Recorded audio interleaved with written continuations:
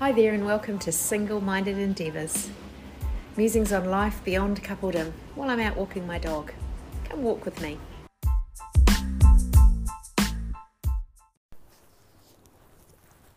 It's a Thursday afternoon, the sun is out and I'm walking around our village. And today I'm thinking about the things that define us. So the very nature of this whole podcast is that I'm calling myself someone beyond coupledom, and I am aware of the irony of that based on what I'm going to talk about. But what I want to talk about today are the things that define us and how we define ourselves. So around 10 years ago, I heard a man speak who was a survivor of abuse. And he started his talk by saying that he was a survivor of abuse. And he told a story of how he had been abused by his own father. That had been shameful for him and difficult, of course.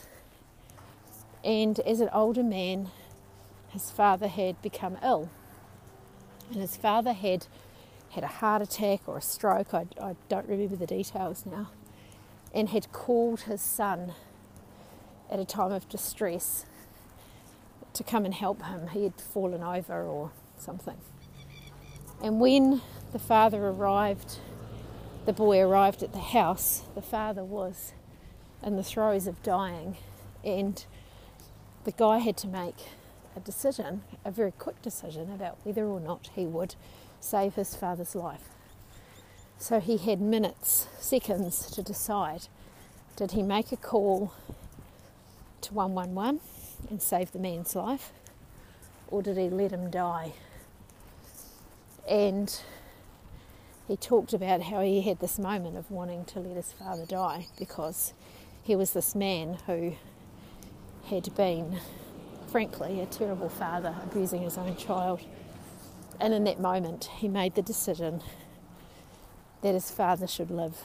And he made the call, administered whatever medication was required in the moment, and the father lived.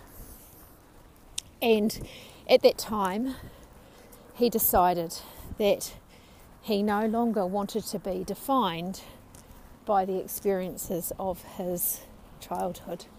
He no longer wanted to refer to himself as an abuse survivor. He just wanted to be him. And while the actions or what had happened to him as a young person absolutely contributed to the person he was now, he didn't want it to be who he was now. So if I apply that to my own life, at the time I found that a really, really confronting thing to hear, because I was at that time quite newly separated, maybe a year, not even. And I was struggling with this idea of what defined me. Was I a single person, a single parent, solo mother? Absolutely being a parent defined me because I had two preschoolers. Certainly being a single person defined me to an extent because that's what I was. I had experiences in my own life that probably if you'd asked me then I would have said defined me. It's a horrible expression now that probably wouldn't be used, but I was the product of a broken home because my parents had separated when I was a young child as well. I was a failed career person because I had had a promising career that I had given up to have children, happily, but I had still given up my career to have children. So I was defined by all these things. I had all these labels that sat around me. And there'd been a couple of things that had happened to me as a young person that also had defined me and that I didn't share publicly, but that still contributed to who I was. So this was a very pivotal moment for me, considering about what I Was I a product of my experiences, and if so, how did that define me? About 10 days ago, one of my daughter's friends tragically took her own life. And that girl, what little I know of her, she defined herself by the experiences of her life too. They became the things that she used to introduce herself. And some were good and some were bad. But I think in the instance of negative experiences, it's really easy to define yourself by those negative experiences and not the positive ones, or to not see some of the negative experiences as positive, which is not to say that an experience of abuse is positive, because it simply isn't. In no way is that positive. However, what you do with that is what can be the difference between a fulfilling and happy life and perhaps one that is dogged by sadness and pain. So the last part of this story is pretty personal. So about 3 months ago, a little bit before lockdown, which seems to be how we define our lives at the moment, I made a decision that I had a bunch of things in my life that I needed to deal with. And part of the reason for that is that one of the labels that hung around me was that I was an insomniac. And that too had begun to define me. I'm Susan and I don't sleep.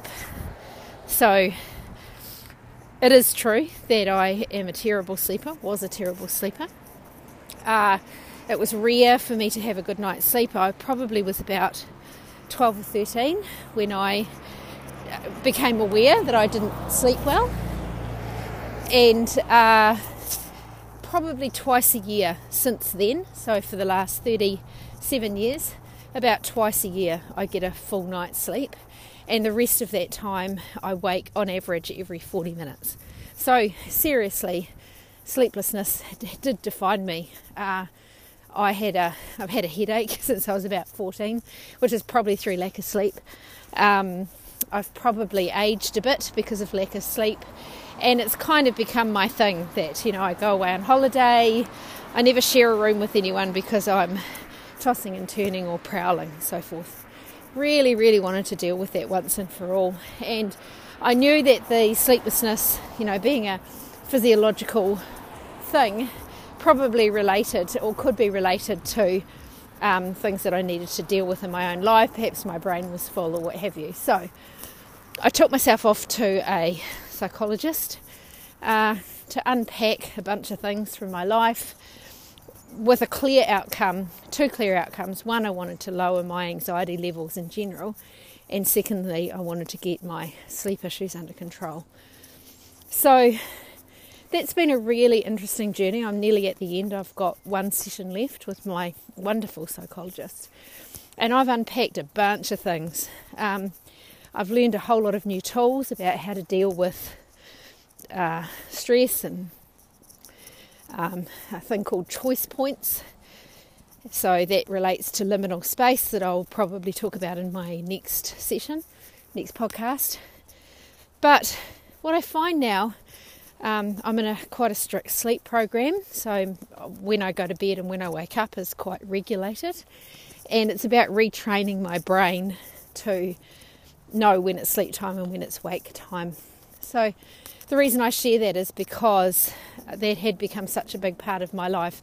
It defined me even more than some of the problematic work problems I'd had, perhaps even more so than I am a single person or I am a solo parent.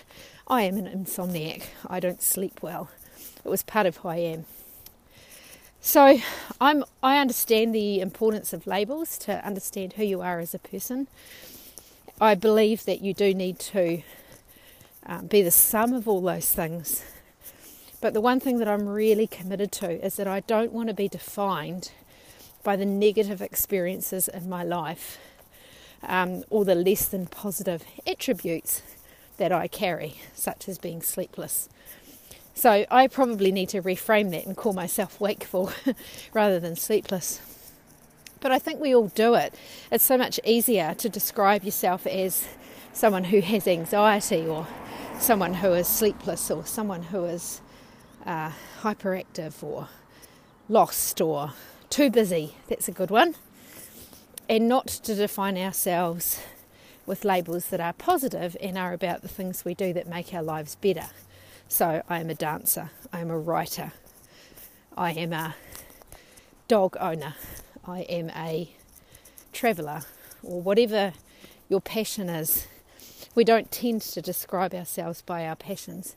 In fact, my experience of positive labelling is probably only in two places. One is on your CV, where it's all about selling how amazing you are to a prospective employer, and the other is on a dating website, where again you are telling the world, or the world that is looking, what an awesome catch you are, and pithy phrases and positive adjectives are vital in order to get a tell me more or show me more from somebody. It does strike me as kind of sad that we don't do more of that self-love stuff and positive affirmation generally to ourselves or to others. And I guess that's part of the whole, tall poppy thing that happens, where it's not seen as cool for self-promotion. But my challenge to me, and maybe to anyone that's listening, is to ask you to think about, how do you define yourself? Are you defined by bad experiences in your life or difficult experiences? Or do you define yourself by who you are now and who you want to be? And for me, that's a work in progress. But I too know that I no longer want to be defined by the negative things that have happened in my life.